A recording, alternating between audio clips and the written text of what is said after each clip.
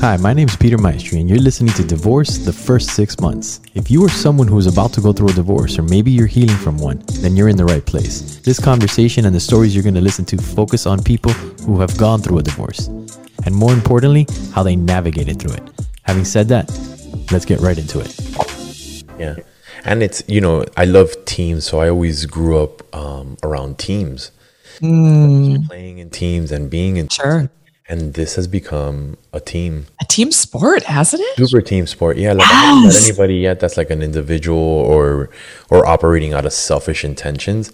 Like we all have our niche or our Right. Well, we have the little, the ripple effect, that stone that we threw in the water. Right. So, but we're not like, competitive inside of like, it's contribution. It's not, it's the other C word. Right. Right. It's definitely, at least from my experience, I haven't felt that way, especially like inside of this conversation and other conversations that I've had. Yes, I would agree. They're beautiful conversations. Very heartwarming. And I think it stems from being related, right? Like we both, like we know, you and I know, and this community knows, we know what it's like. Because regardless of whether you caused the divorce or you were at the cause of it, I love that. That part of the community is amazing. Yes. So let me ask you. All right, let's turn it around. Okay. So we know your story now. We know how you endured, what you created. What would you do differently if you had the opportunity to go back to? I mean, Sadie, even before she met her ex, what would you do differently? Like, how would you I'd move to New York. Hell yeah, especially as a freelancer, right? I live in New York. Where do you live now? By the way, guys, I haven't researched Sadie. I don't research any of my conversations, so I'm learning as you are. Where do you live now? I live in St. Paul, Minnesota. I grew up in Minnesota. I lived out east in my mid-20s, and that's where I fell in love with New York. I say New York is my soulmate city because every time I try and visit her 2 times a year because she feeds my soul. Magic. And I'm so happy that Broadway's opening up again. That just delicious. I would have been braver and bolder and less pleasing. Find a way to do what you want to do. Don't tuck yourself out of your dreams. Surround yourself with people who are doing what they love to do, who have positive attitudes, who aren't fear-based. People who find a way. I mean, now that's something I say to myself. You always find a way, Sadie. You always find a way. If you want to do something, you will find a way. It will happen for you. It will happen. It is happening. So just more of that. That's why as a photographer, when I photograph these young girls, because I have I work with a lot of actors, do headshots, work with a lot of actors. And recently I've had these 2 15-year-old girls, darling, lovely young women. And I cannot tell you how many times they apologized to me for doing nothing, for turning their head. So, if they turn their head, the hair moved. I mean, and they're constantly saying, I'm sorry. I'm sorry. I'm sorry. Fucking breaks my heart. Yeah. Yeah. And I'm like, you're good. You're awesome. And just like making them feel powerful. Like, look at you. You are brave. Look at you in this moment. Look what you're doing and creating. Look how you are getting yourself to that next step in your dream.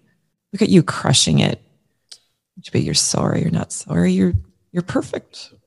So, and I have a daughter, and I've noticed, she's noticed it too. She's like, Mom, I keep saying I'm sorry. I'm like, I know. So we're really working on that. And I'm mindful of that. And, we women, we apologize all the time. I mean, Peter, you could spit on my shoe. Yeah. And I know my old me would apologize for it. I'm like, I can tell you that at least 100 times a fucking week when a woman says, I'm sorry to me, I'm like, I'm sorry for what? I know. Nothing to apologize for. I know. But we're see how it's so deep. You're conditioned. So conditioned to be apologetic for being a woman. That's it. For being female, we apologize. So over it, Peter. So done with that. You should be, because it's a fucking boring, lame-ass conversation. And it is. We're going to hold ourselves accountable. When you hear one of your girlfriends say she's sorry, you're going to hold her accountable. You're going to love her. You're not going to shame her, but you're going to love her and be like, you know what? Let's practice stop saying I'm sorry instead of saying I'm sorry, saying I'm awesome, I'm powerful, I'm worth it, whatever else, fill in the blank. Just stop. We got to help each other out because it's deep, Peter. Stop apologizing for what you're not responsible for. Love yourself so much. You have nothing to apologize for. I have nothing. What do I have to apologize for? Nothing. If you step on somebody's shoe, say I'm sorry because you stepped on the shoe. Well, right. I'm saying my joke about this all the time is like someone could like urinate on my shoe, and the old me be like, "Oh, I'm sorry. What did I do? Did I wear the wrong color shirt? Is my hair not right for you to do that to me? Like, did I say something wrong? What did I do wrong for you to urinate on my shoe?" That's how we're so good. You laugh, but it's true, man. I laugh because it's so fucking stupid, but yeah, it's true, Peter. It's conditioned. Well, it's like a dog, and it's like you beat it long enough. Guess what it's gonna do? It's not gonna. You know what I mean? It's gonna be scared, right? And it sucks, and and this has been going on for too long, and let's change. All right, all the recovering good girls were uniting. Yeah, we're uniting. Yeah, start fucking putting men in their place. Myself. Yeah. Another thing, like. We're really tangenting now on my first 6 months. But one thing I learned in my first 6 months is that with that whole victim attitude I had in my marriage and my young, adulthood, teens, I enabled men to do shitty things to me. 100. I'm owning it. Yeah. I'm owning it. I didn't have the skills. Okay. So because I didn't have the skills and I was, thinking it was always my fault, I enabled men to do shitty things to me. Yeah. I don't do that anymore. No. And maybe when I slip, I catch it pretty quick. But then I catch myself, and that's the exciting part. I'm like, ooh, I'm enabling this situation. I'm going to make a different choice. And that feels powerful. Isn't it? It is. It's delicious. Fucking delicious. Yeah. So everybody get divorced. No, then you get to have a transformation, and you're not going to be a good girl anymore, and you get to have great sex. Blah blah blah. Yeah. And honestly, like it's available to everyone. So whether you're married or you're divorced, I know I'm choosing yourself. When you get to the rainbow, it's so magical, but a lot of people, like the road to getting to the rainbow is so different for so many of us. Regardless of whether you do the studying, but the one thing you said, and the consistent road has been for everyone is like journaling. Journaling is fucking 100%. I would get behind and promote it as that's how you get there. That's how you. Yes, journaling. I have an episode that drops next week called "Can You Feel Me? Men and Emotions," and I talk about with my two male guests journaling, and I remember after that conversation with those two guys, I was so invigorated by their mindset. It was so refreshing. I started texting all my male friends, do you journal? Do you journal? Do you journal? Do you journal?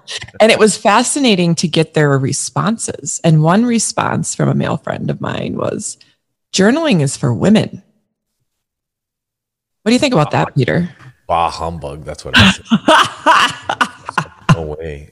Journaling. I'm like, dude, you're limiting your happiness. Journaling is a direct fucking line. It's like the red phone at the White House to your soul. It is. Yeah. You are limiting your happiness. You're completely, because journaling has brought me so much happiness. Yeah, I did journaling, and I also did. So throughout my divorce, I did mirror work. I would look in the mirror and have conversations with myself about what I was feeling, and that sounds crazy as hell.